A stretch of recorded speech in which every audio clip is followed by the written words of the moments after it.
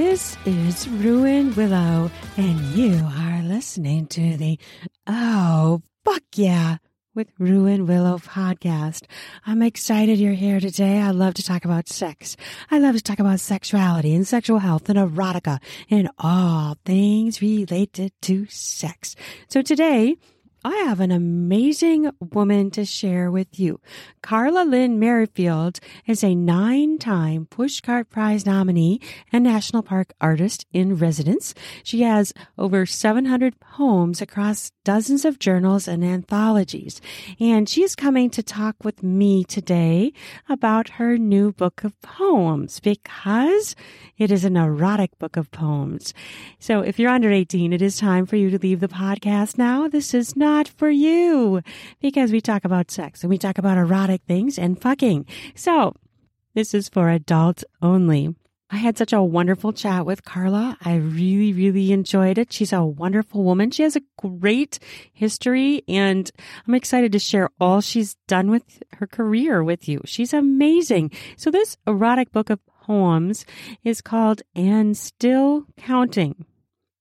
And what's it about? It is a book of poems about all of the lovers across her life, all of her experiences, and it's just so sensual. She shares a couple of them with us in the interview as well.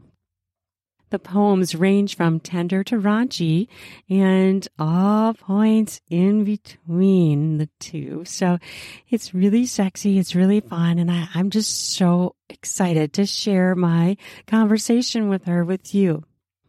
So I would love to share with you that I do have a Patreon. If you'd like to support my podcast, please visit there and you get extra special things there. I will put my link down in the podcast notes so that you can access all of my things, my audiobooks, my erotica. I have a new erotica book out in pre-sale, Ruin's Beach Getaway, where our heroine, Ruin, the MILF, is going on a beach getaway vacation with her younger lover, and they have sex all over the beach house and, of course, on the beach.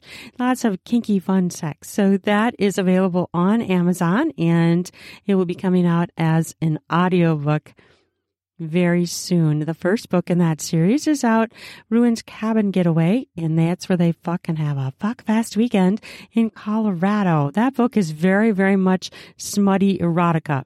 It's full of sex, but that's how their relationship begins. So it makes sense that in book 2, Ruin's Beach Getaway, their relationship grows and there's more romance and there's more complication with their relationship and their age gap. They work on it, but it's not exactly easy, but they have their sex area. The Department of Sex goes very, very well. So look for that. Just released Ruin's Cabin Getaway across the board, wide, in all digital booksellers online. And it is coming out in paperback very, very soon. Okay, I will also put all of Carla's stuff down in the podcast notes. All of her links where you can find her. And her interview is also on my YouTube channel.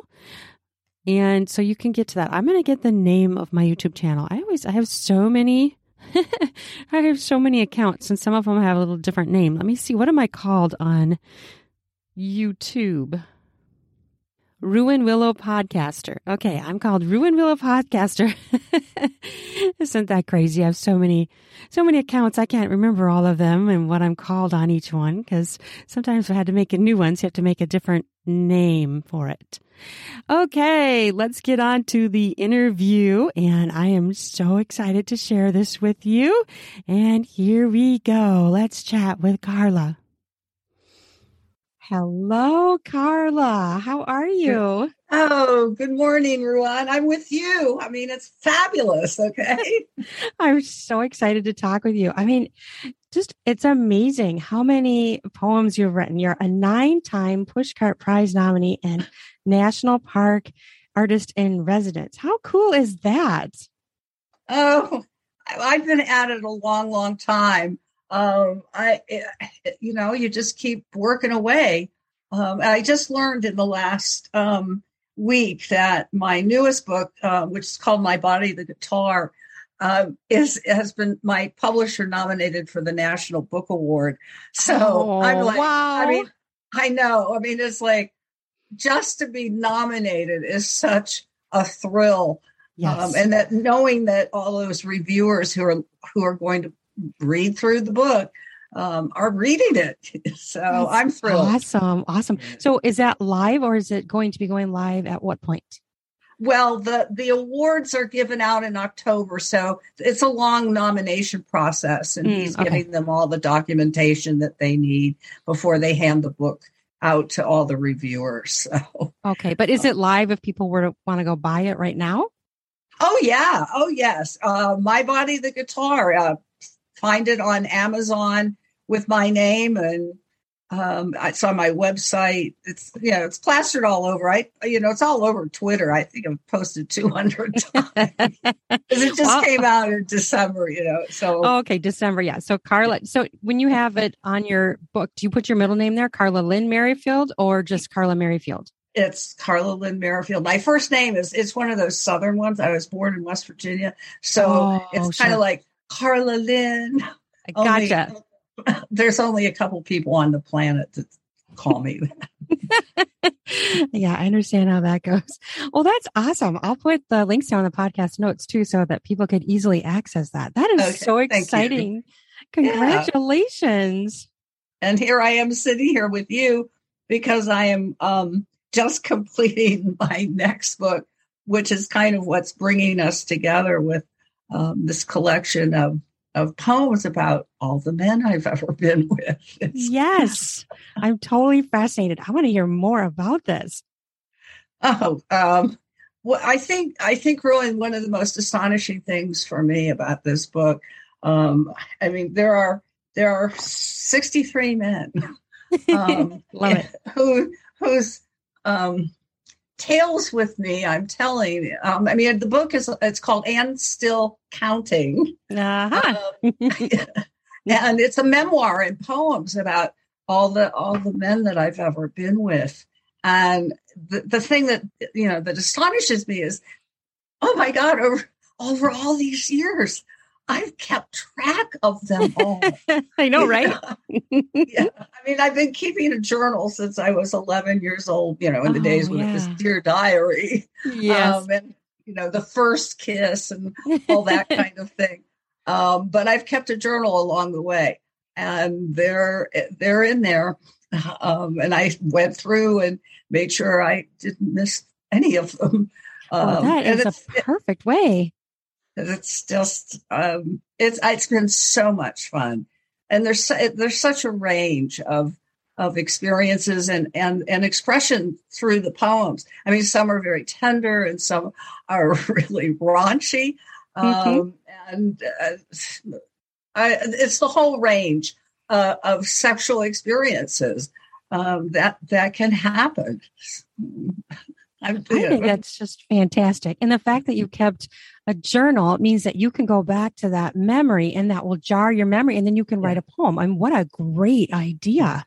Yeah, it's a great tool. And occasionally, some I have pictures for that I saved over the many, many, many years.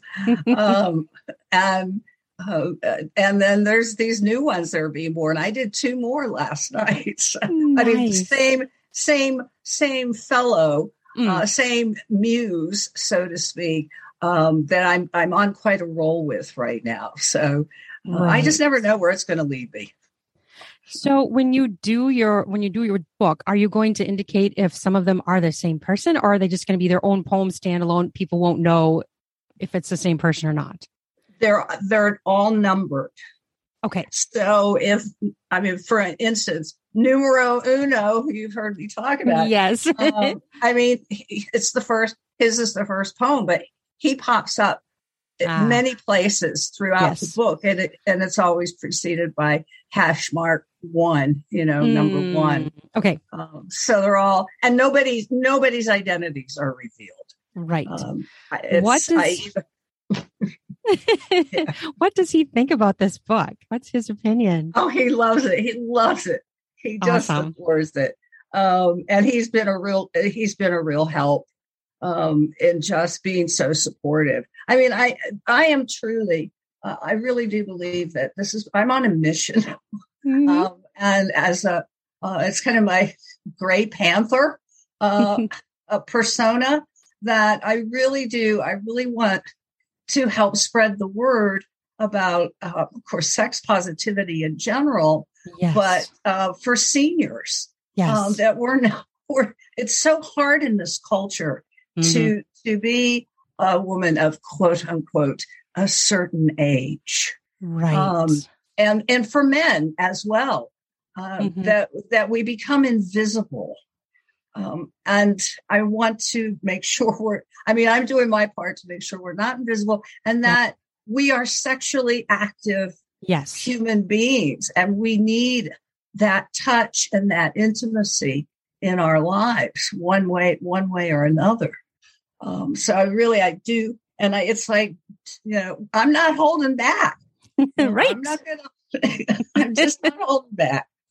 I think that's great. And I think that's so true. Like I interviewed a man who he's 72 and he's written about sex his entire life. And he had a lot to say about that too. And I just thought it was great. His book is about like sizzling sex. Yes. Across a lifespan.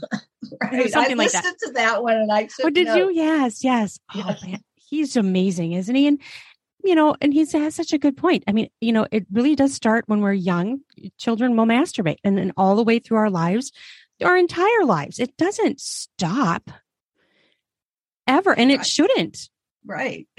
And I don't know if it was him or Michael Castleman, who you were Michael talking Castleman. to. Yeah, that's him. About, the more, or I don't know, one of your wonderful guests, the more you masturbate, Yes. the elevation of your libido. Yes. And I was like, man. I know. You'll love this little story. This is one of my favorite little stories. So I was at my gynecologist 2 years ago and she's giving me my pelvic examination and we're catching up. And, cause I only see her once a year and she's doing all the palpitations or whatever it is around my abdomen. And she said something like, goodness, you have such strong abdominal muscles. Nice. And yes. And I said, ooh, thank you, doctor.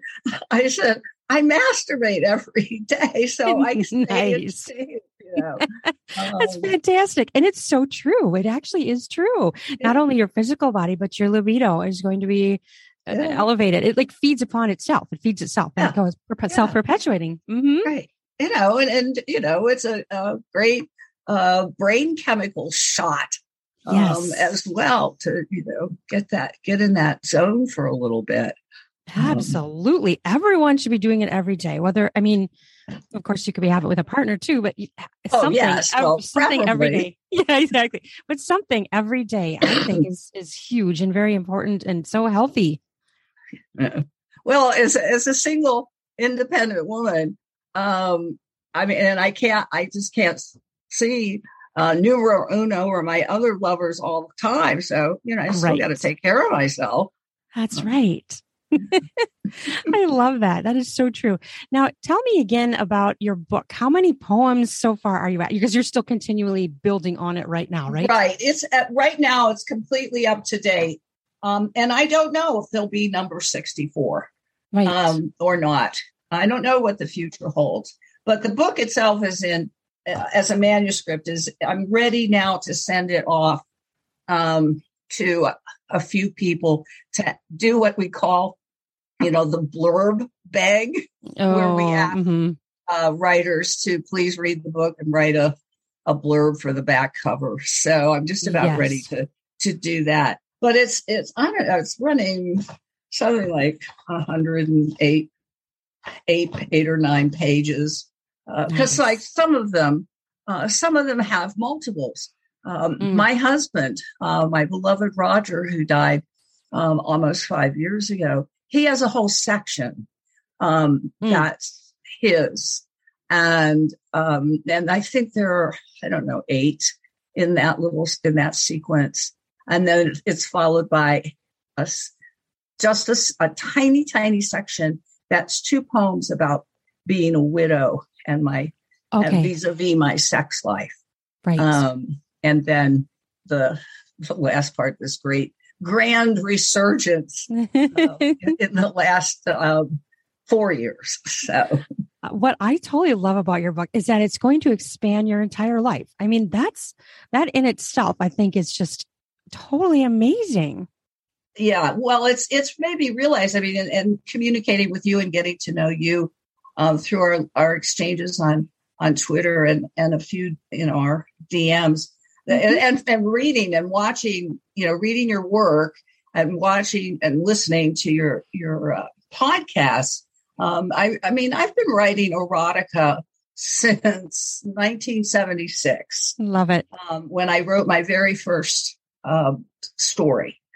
Still, it's waiting for me at home. I mean, we're talking 1976, so this is typewritten. Wow. And I remember the opening line is, "I am a man at times." I love it.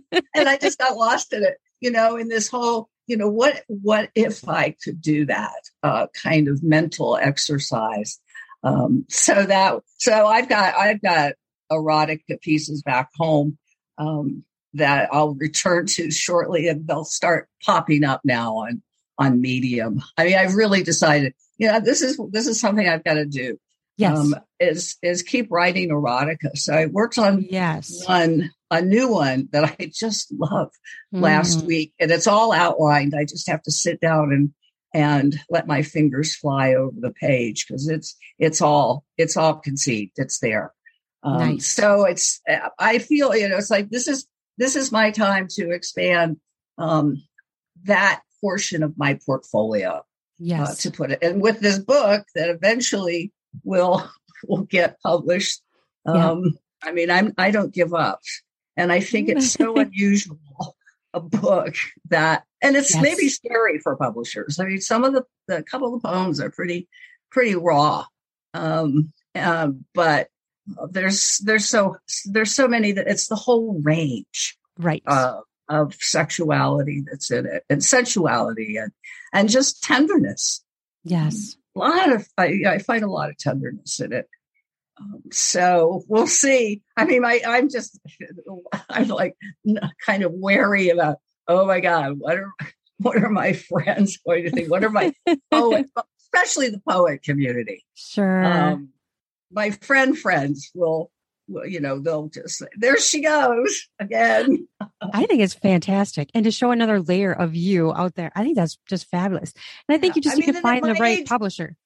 Right. Well, thank you. I mean, at my age, I figure, remember that book, When I Am Old, I Will Wear Purple, something like that. Yes. Uh-huh. And it's kind of like, late 80s, 90s stuff.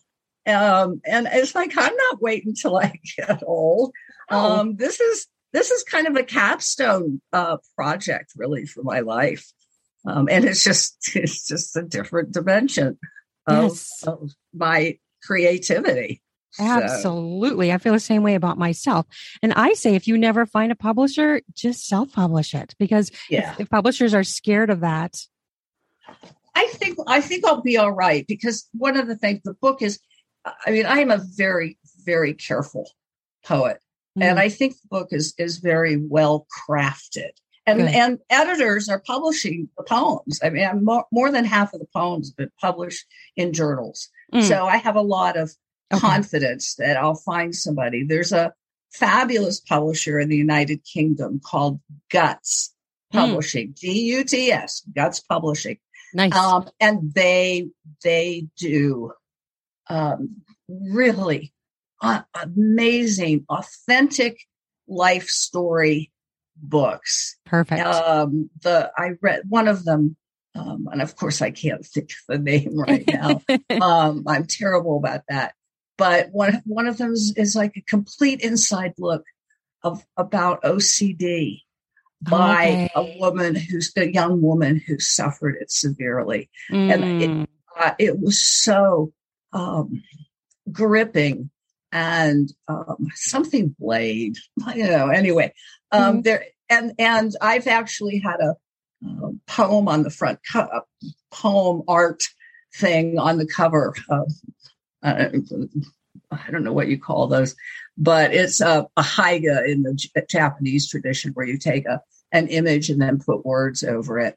And I had one on the cover of their anthology called Sending Nudes. And it's about why and how, the whole different, like a kaleidoscope of why we humans send each other, dick pics and pussy shots. Right. And I ended up writing the preface for the collection, which I'm really proud of. So I have a nice relationship with them. But alas, they're not open to U.S. publishers. I would love to be the first, U.S. writer. So I would love to be the first U.S. writer. Yes. With Guts Publishing. But if that doesn't work out, I'm sure I'll find somebody. I'm sure. It's just the stuff's too good. I may say to myself, and I guess maybe what I should do, if I may, is like read one or two. Yes, please. I was just thinking that same thing. I'm going to ask her if she'll read. Please start whenever you're ready. Okay. This one's called, this is number 50, DYS hyphen. That's the title, DYS hyphen. A twofer, another AFFer, his the saddest of all. It didn't matter. He was a thalidomide victim.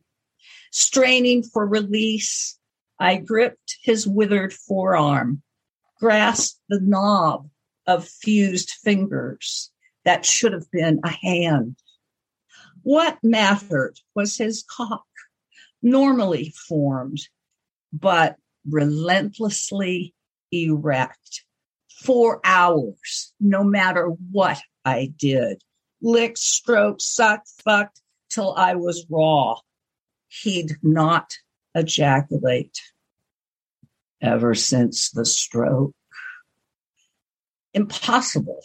I didn't believe it. And because he hadn't, I didn't. A second date, a second attempt. It's the stroke, baby. For once, there was nothing even I could do.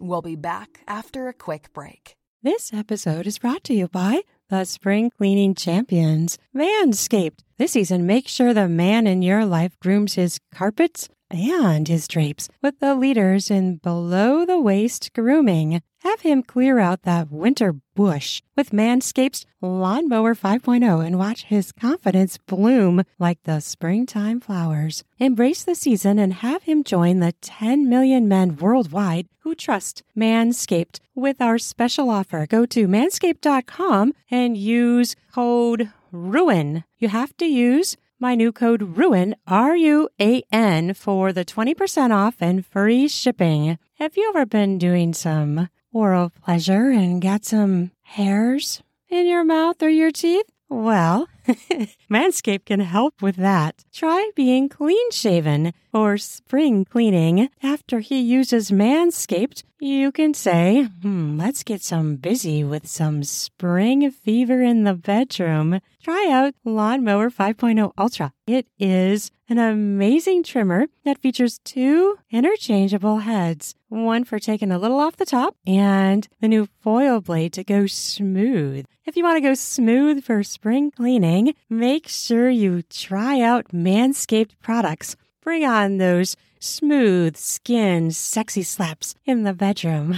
And how do you do that? Use Manscaped products to shave clean down in your pubic area. Get 20% off and free shipping with the code RUIN. You have to use my new code RUIN, RUAN, all caps at manscaped.com. That's 20% off and free shipping with code RUIN at manscaped.com. Nothing like a little spring cleaning in his pants, right? In your pants if you're the man.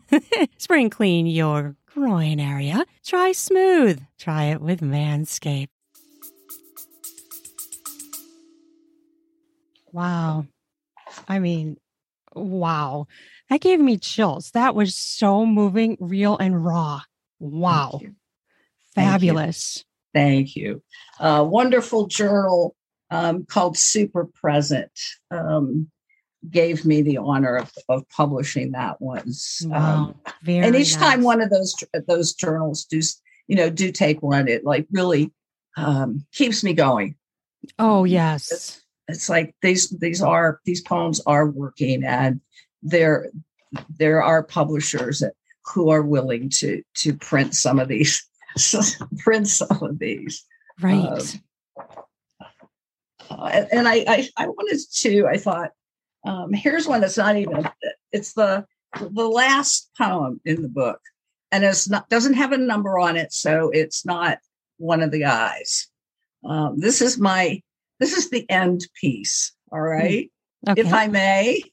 Yes. It's called In Summa. So, in summary, In Summa. Yes. My mother worried about me from the get-go. You're going to get a reputation, young lady. I up and went, got that, earned my slurs, untruths, but I knew the truth of it all. I recall nothing but kisses, often deep, my hints of bump and grind, his hidden spurt, my quickly copped, swiftly stopped feels, but each, the whomever, came satisfied and grateful for one touch, one bit of subtle paradise. My mother knew best, yes, nailed it from the start. I was hell-bent on boys for the rest of my unladylike life. Over moons upon moons, by many moons, I learned to deliver la pièce de résistance of womanly goods. Geez and jizz, I adore my ageless girly parts. I get me the very best from among the dross. My brain came wired, and with my genes conspired. Hi her, long may she go off to fuck another good soul. Obediently, my body followed suit, once upon each suitor. Wow, that is fascinating. I sat here with the most giant smile on my face the entire time you read that. I absolutely love it. Oh man, I cannot wait to read this entire book. This is. Do you? Well, I'm going to hit you up for a blurb. Oh, for sure, I'm there. Do you have a working title yet, or yes, not to share yet? No, I've known the title. I don't know, 3 or 4 years, and still counting. Okay. Yes. I remember you saying that now. Yep. That's just, this is going to make a big splash. I think this is awesome. I hope so. I mean, I read, and I don't know if you saw it on my blog recently, I did a book review of a new anthology of erotica that came out called Anonymous Sex. Okay. And it got so much hype. Nice. I mean, in the New York Times, and it was all this, this is the book that delivers both the titillation and the expansion of your vision about sexuality. And I rarely give rough book reviews, but this was a limp dish rag when it comes to erotica. Wow. There were 3 stories that kind of got my attention, so to speak. Sure. But 3 out of 27. That's pretty low. Is pretty low. And for all the hype, I mean, when this whole notion of anonymous sex, what they did was the editors invited famous writers to do these pieces. So they were commissioned, but their names are not attached. Okay. So you get a list of who participated, but but you can't. It's anonymous. You read the piece, and you're left. I mean, it's like a cocktail party game. Oh, do you think this one was the one that was done by whomever? Right. I just found it. It's hype, or it's a gimmick, and that's it. That's pretty annoying. Yeah. So I want to do far better than that. Oh, yes. And it's not like these poems are intended to arouse. It's more, I think, a teaching tool than anything. And my mission, my Gray Panther mission, to raise awareness for, women and men my age who are still practicing and finding that joy. And I think they tell a story, which is valuable too, and entertaining, and can teach you, but just give you an experience. Yes. Yeah. So I take you. I mean, it's the first poem in the book dates to 1968 with a boy that later I helped become a man a few years later. So. It's my tribute. It's my love stories to all those wonderful creatures whose bodies I got to know, and who got to know mine in various degrees. That's an amazing statement. I love that. That is so just beautiful and sensual, and just wow. What a wonderful thing. I am so excited for your book to go live. And, it's going to be so interesting to see people's perspective, and the fact that it's such a wide range of different experiences, like you said, anywhere from tender all the way up to raunchy. So that's just, what a collection. Yes. Thank you. I think so. I certainly believe in it. I wouldn't have been at it all these years. Because the poems, I really want to sit down sometime when I could carve out an hour and date, and for my own interest, date when they were all written. Because some of the gentlemen who I'm writing about, there are a few that I only recently wrote poems about. And there are some that were written at the time of the liaison. So, do you think you'll include that in the book, or will it just be the poems? Well, I'm geeky that way. I love a good appendix. Yes. So I may put it in the appendix. Sure. Certainly poets and people who study poetry might find it of historic, placing it in context of contemporary American poetry and of course, sexual mores in history. I mean, I went to college the year that Ms. Magazine was launched and became a charter subscriber. So I rode that cusp real well. I love that. I think it would be interesting to know which ones you wrote back then and which ones you wrote recently. Just to see the difference, and just be like, okay, this was from then and this is from memory. Because you're going to write something different, whether you write it recently when it happened or if it happened years and years ago. I feel like you will write that piece differently. Yes, because you're bringing all those years of perspective with it. Although a few of them, the more recent ones that are about men from deeper in my past, I feel they could have been written at the moment. Sure. It came back to my inner eye so clearly, and what it was I was up to. Why this guy and how it happened and those kind of details. Yeah, I can totally imagine that. Because when I was younger, I did keep a journal too. And one of the books I wrote, I did look back at some of my entries, and it places you right back there. Yeah. I mean, somebody said to me, there's a fellow I did an interview with, poetry interview. Jaime, I'm terrible with names. Alejandro.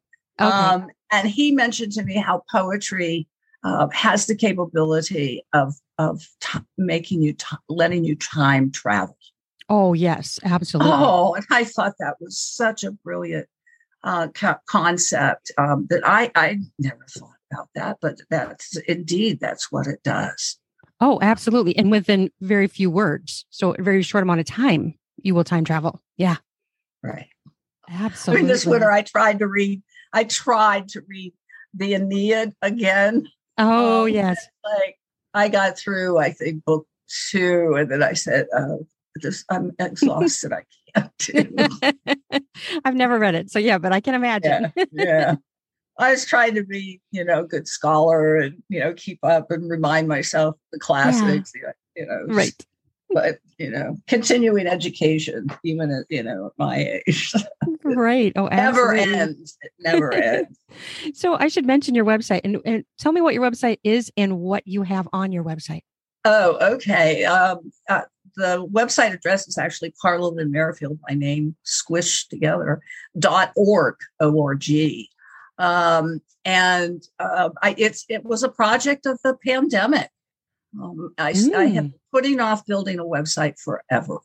Because it's a lot of work and it's costly if you do it right. Yes. I mean, some of the WordPress based ones I've seen that people have done themselves are pretty darn good. But this is my face to the world, particularly publishers and editors. Yes.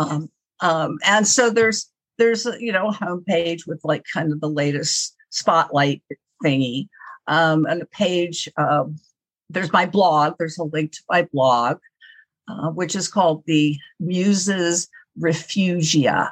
It is kind of a mouthful for it's a place where all the muses can seek refuge. Nice. Because I'm very into music too, and a number of my friends are dancers. I mean, there's a lot of interdisciplinary stuff going on below when you scratch the surface. So blog, and then my page called Ready to Read are all my newest publications. Nice. Individual poems or presentations or readings, that kind of thing. And let's say a book page with a page for all my books, and descriptions and that kind of thing, and how to buy. Yep. Let's see what else. There's an about page, which is a fairly short bio. And then the last page, that's invitation for people to sign up and whatnot. So copyrights and all that good stuff. And I know. There's a gallery, so there's a huge collection of photographs. And from all my world travels, the guitars that I lust after. Yes. And then there's the page. There's Music Muse, and that's my whole everything that I'm doing. Podcasts with musicians and whatnot about guitars and music. Very nice. And so more photos. And you play guitar. Is that the only instrument you play, or is that just one you focus on? I started off as a kid.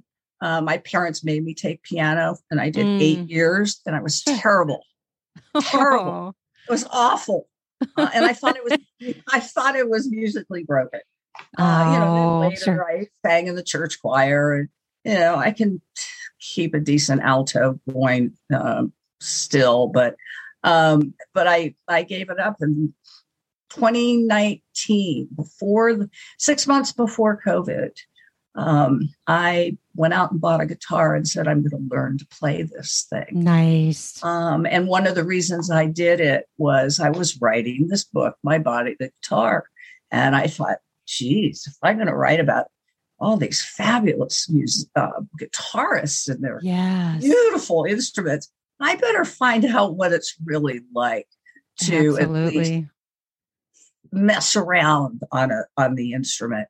And I took it really, really savvy. This was deep research, and I fell in love. I have 3 guitars going on 4 lessons weekly. I immerse myself in it an hour a day. And it's also mental health. Oh yeah. During COVID, when I always can write, But I had this warm, my acoustic guitar, which is a beautiful Martin. He kept me company, and wood, when you sit with it in your lap and you're holding it and you're playing it, the wood starts to warm. Oh, wow. And the sound gets better. But I hold him up against my body, and he gave me that warmth. It wasn't human touch, but it really made a difference for, getting through COVID, and the isolation and the lack of touch. I took a few risks during COVID. Sure. That ensured that occasionally I got touched. But Right. My guitar, and the electric one too, the two electrics, they kept me company. It was marvelous. And now I'm just into it, and I'm not very good. I'm learning. I'm an advanced beginner, I'd say. And I write these little tonal poems that I take haiku and I turn them into little musical pieces. That's kind of fun. So it's been a whole new creative expression for me, that's been so rewarding. Oh, yeah. And guitarists are so much fun to play with. Yeah, I bet. That's the whole story you just said. It's just so sensual and spiritual. What an amazing journey you've gone on that you just set up for yourself, and it fits. So you just soared. Thank you. I just smile. It just makes me smile. And what a wonderful thing to do in this crazy, messed up world. Yes. And all the horrors that we see. Yes. In the news and in our backyards. Yep. It's to put music into the world, such as I do, is a good thing. It's like a prayer. And I may have been a Methodist minister's daughter, but I got rid of that shit. But I really do feel that way about music, that it really can help us heal, and we need to keep singing. Singing in the shower. Yes. Whatever it is, or listening to our favorite grunge band, or whatever whatever your taste, soothing, chilling out with Bach or Mozart. It all counts. Music is another healing art. Oh, absolutely. And, all of us need music. It wouldn't be as popular in the world if we didn't. We all need it. Yeah, I think you're right. I think, we have ears for more than just sitting around and shooting the bull like you and I are doing. Right, exactly. It's an exquisite thing. And I celebrate. I think that's fantastic. That is just absolutely amazing. So what was the first thing that drew you to write poetry? Oh, do you remember that? Yeah, I sure do. Vividly. My mother gave me for my 11th birthday the Diary of Anne Frank. Ah, yes. And it changed my life. Her courage under the worst, most horrific circumstances, yes. Her courage to write her diary and tell her story in that little closed space, and her, her crush on the fellow who was staying with them, hiding with them, and then to know what happened to her, and that miracle that book survived. It and of course it also began. On one hand, it began continued exploration and understanding of just what the Holocaust was. There's many poets that have written, including my mentor, William Hayen, who has written so many books, the Show Train and Erica, the swastika poems that have taught me, that really nourished in a very brutal, and it's hard to to face, Yes. but nourished my compassion. Yes. So I read this book, God bless my mother. And I said, that's it. I'm going to start keeping a diary. Nice. So at age 11, I've been keeping a diary / journal ever since. It's not every day. It's something when I travel, I write lots more. Nothing like sitting on an airplane or at sea on a ship. Yes. With the idle hours, just scribble, scribble, scribble, scribble, scribble. But Yep. I keep it up to date. And then, in the course of noodling and writing my dear diary, gave me my first kiss today, April 22nd, 1966. Love it. I started trying my hand at poetry. And I wrote a tiny little poem, 2 stanzas, my first poem, took it to class with me, my English class, and I passed it to my boyfriend, who, by the way, is today's numero uno. I love that. We were together as 7th and 8th graders. And anyway, I passed the poem, and my teacher swooped down, and he stuck it. Oh no! And he stuck it on his under a book on his desk.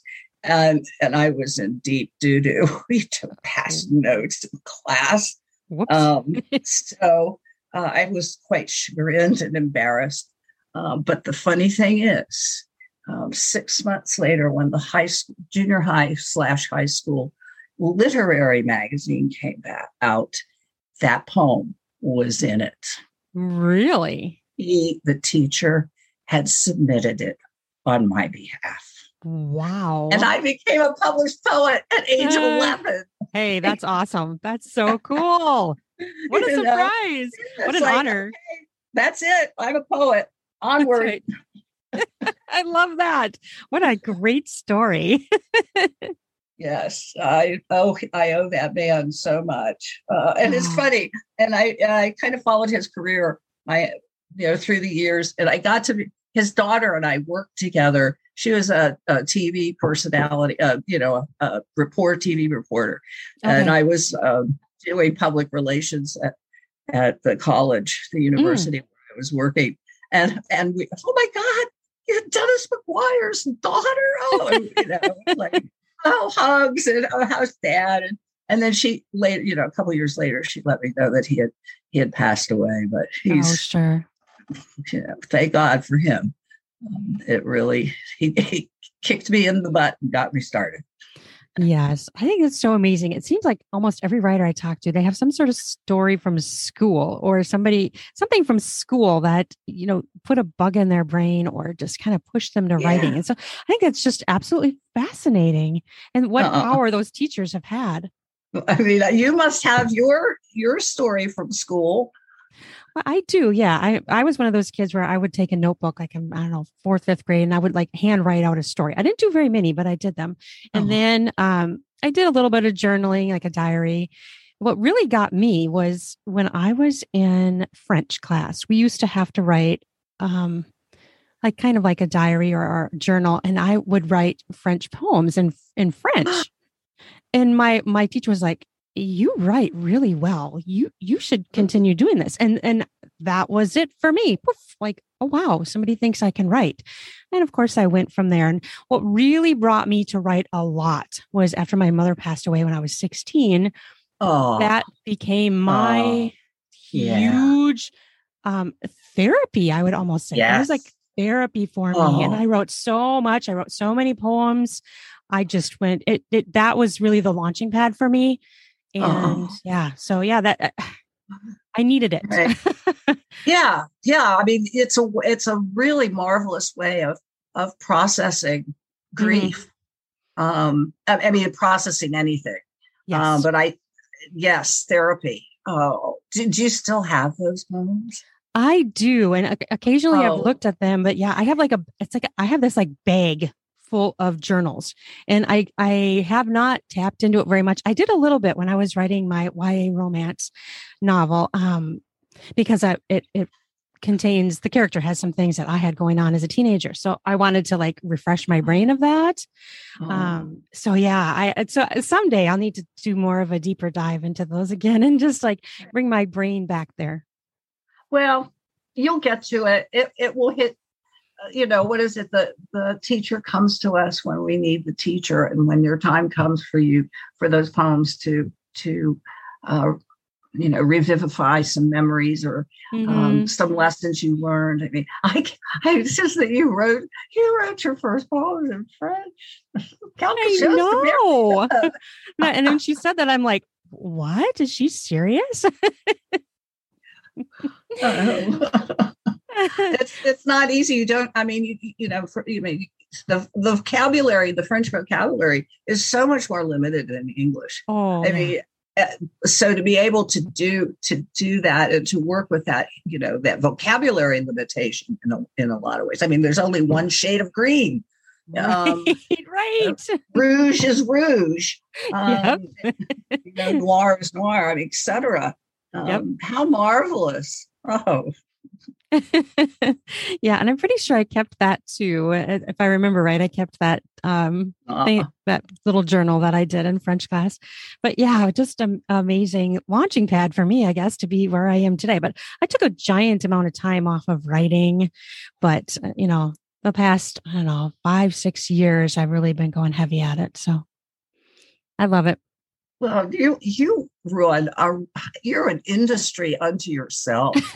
I mean, I can't get over, really. I mean, it's such an inspiration. I mean, how you like the podcasts and your different ways you're present on Twitter, and you just said a YA novel, and certainly your erotica.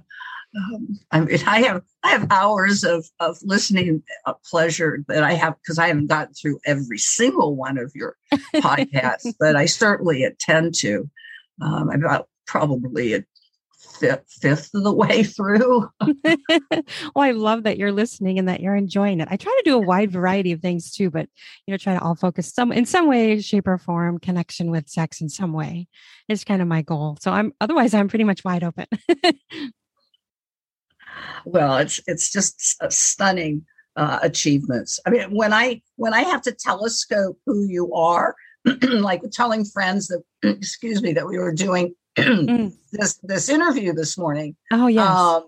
I said I just think of her as the American queen of erotica. Oh, what a compliment! Thank you. That's what it seems like to me.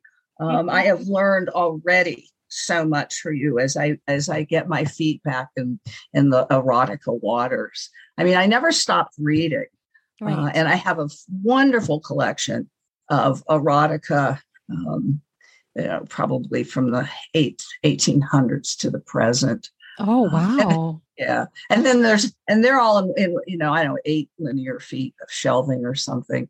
And then I have my D.H. Lawrence, altar, because the first book that really set me on this path, I was 14, and my English teacher realized that I was so bored with what was going on in the classroom. Yep. And, she said, I got some extra stuff for you. And she had me read Lady Chatterley's Lover. Wow. I mean, it was great.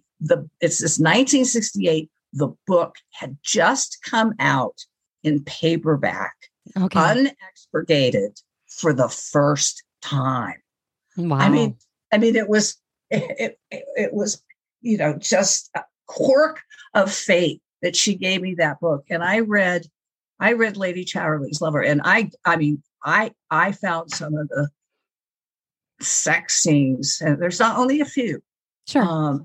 It's as sparse as they are, I just went nuts. Nice. I mean, this was the gamekeeper, and how he's teaching her about her body. Wow. And kind of on hold in her loveless marriage. And I read Lady Chatterley's Lover every spring for 25 years. as a way of celebrating life. Wow. And I have I to don't look know, at that. I have 8 or 9 editions, different wow. editions, pirated editions, a French edition before it was legalized in the UK and US. I mean, we were late to the game, 1968. I'm not Well, that's when the surprised. growth of English and American, I mean, it was banned. So I owe D.H. Lawrence a great deal, and he was a marvelous poet too. But I owe him a deep bit of gratitude. And Miss Hudson, my 10th grade English teacher, there's another great English teacher who helped me along the way. D.H. Lawrence. I've been to his gravesite in Mexico. Oh, wow. I have. It's a hero worship. Sure. Oh, yeah. So, and in college along came John Updike, who didn't really write erotica, but he wrote about sexuality in such a sparse and accessible way with the men and women of that era. Sure. The 60s and 70s. I mean, he followed one character, Rabbit, through, divorces, like 4 Rabbit novels. But, how in his sex scenes, they're very, very sparse.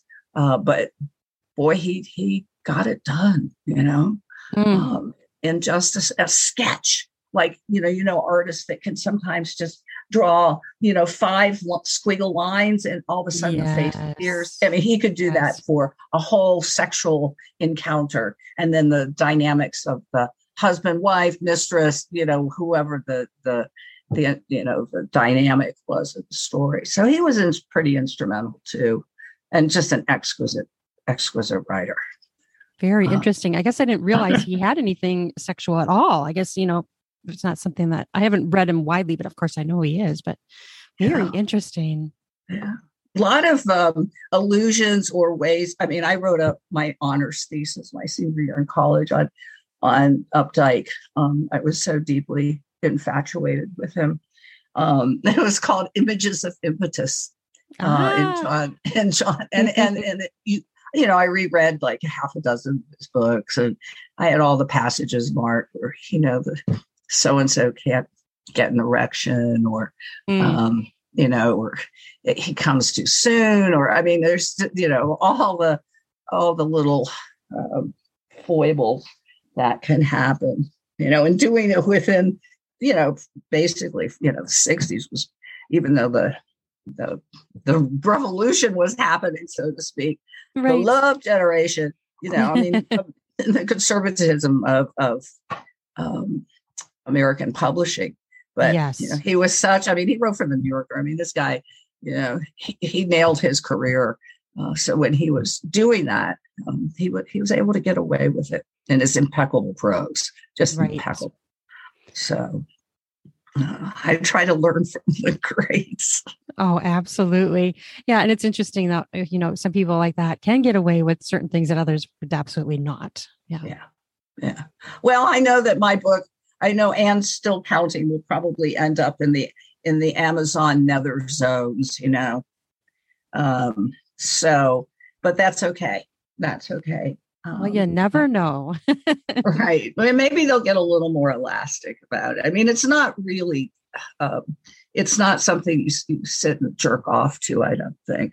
Right. I have to run that by a few men and ask them, this make you want to, Right. What does this make you think? Yeah. Right. I don't know. I mean, to me, because they're my little babies, my poems are my little babies, but they're graphic in spots. I think it's a fantastic project, and I can't wait to see it go live. Oh, thank you. This has been amazing. Is there anything else you want to talk about or highlight before we're done? Oh, I don't think so. I think I have my little tiny outline. Nice. And I pretty much, one way or another, wrapped all the little items I've been thinking about for you. Awesome. Do it. It's, I will leave you with one quick thing. I learned an invaluable lesson this winter. living alone, having been isolated, COVID, blah, blah, blah. I spent a good time thinking about loneliness. And I came up with a definition that went bingo.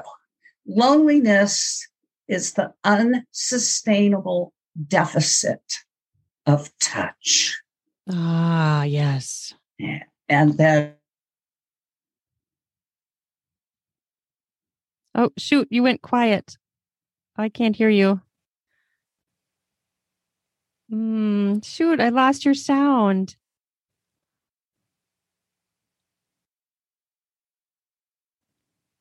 I wonder what happened. Well, there, it's back. It's back. Oh, okay, now I can hear you. That was weird. I don't know. We had a blip in the universe. It must have anyway, been, yeah. the PS on loneliness and the deficit of touch was that sexual intercourse is high intensity touch therapy.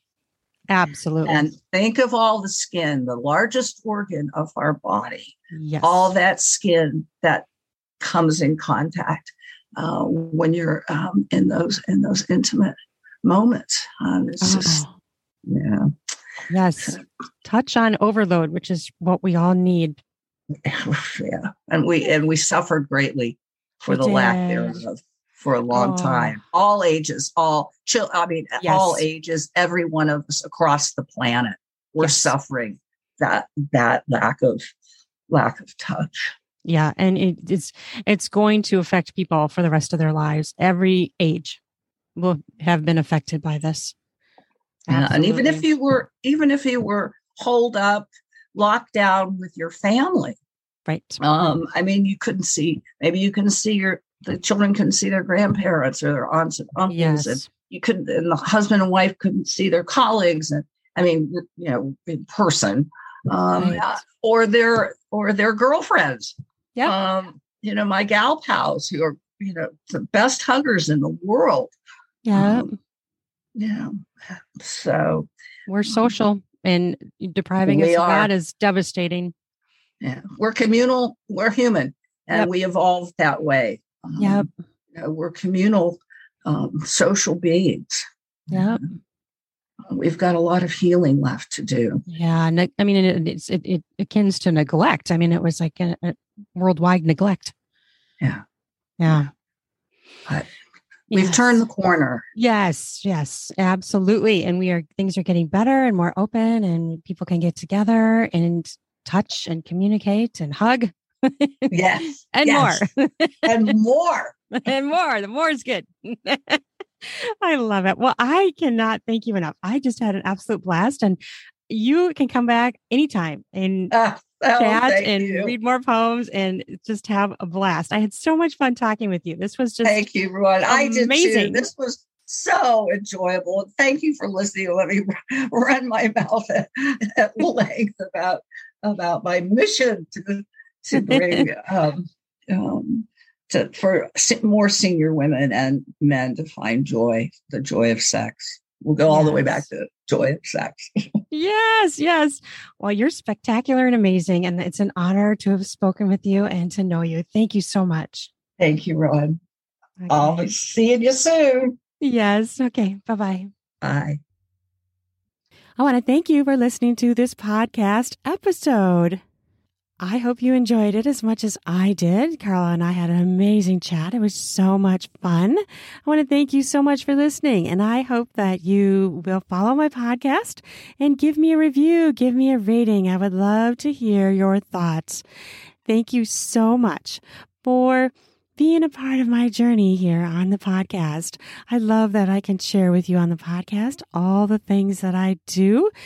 And again, down in the podcast notes will be all of Carla's links so that you can easily access her content and connect with her, and also mine in the link tree.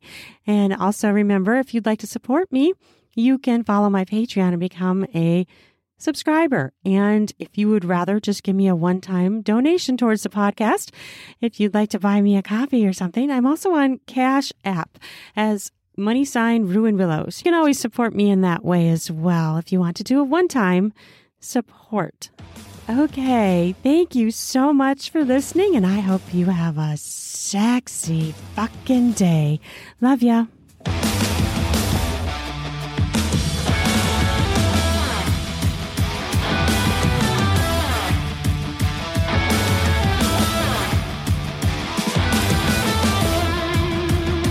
Ready for some spring cleaning of your beard and groin hairs? Try out Manscaped products where you can get 20% off with my new code RUAN, RUAN, to get 20% off and free shipping. In order to get the discount, use the promo code RUAN, RUAN, to do that spring cleaning you get yourself ready for sexy times. Heat up your spring with a new shave, a new trim. Perhaps try going bare.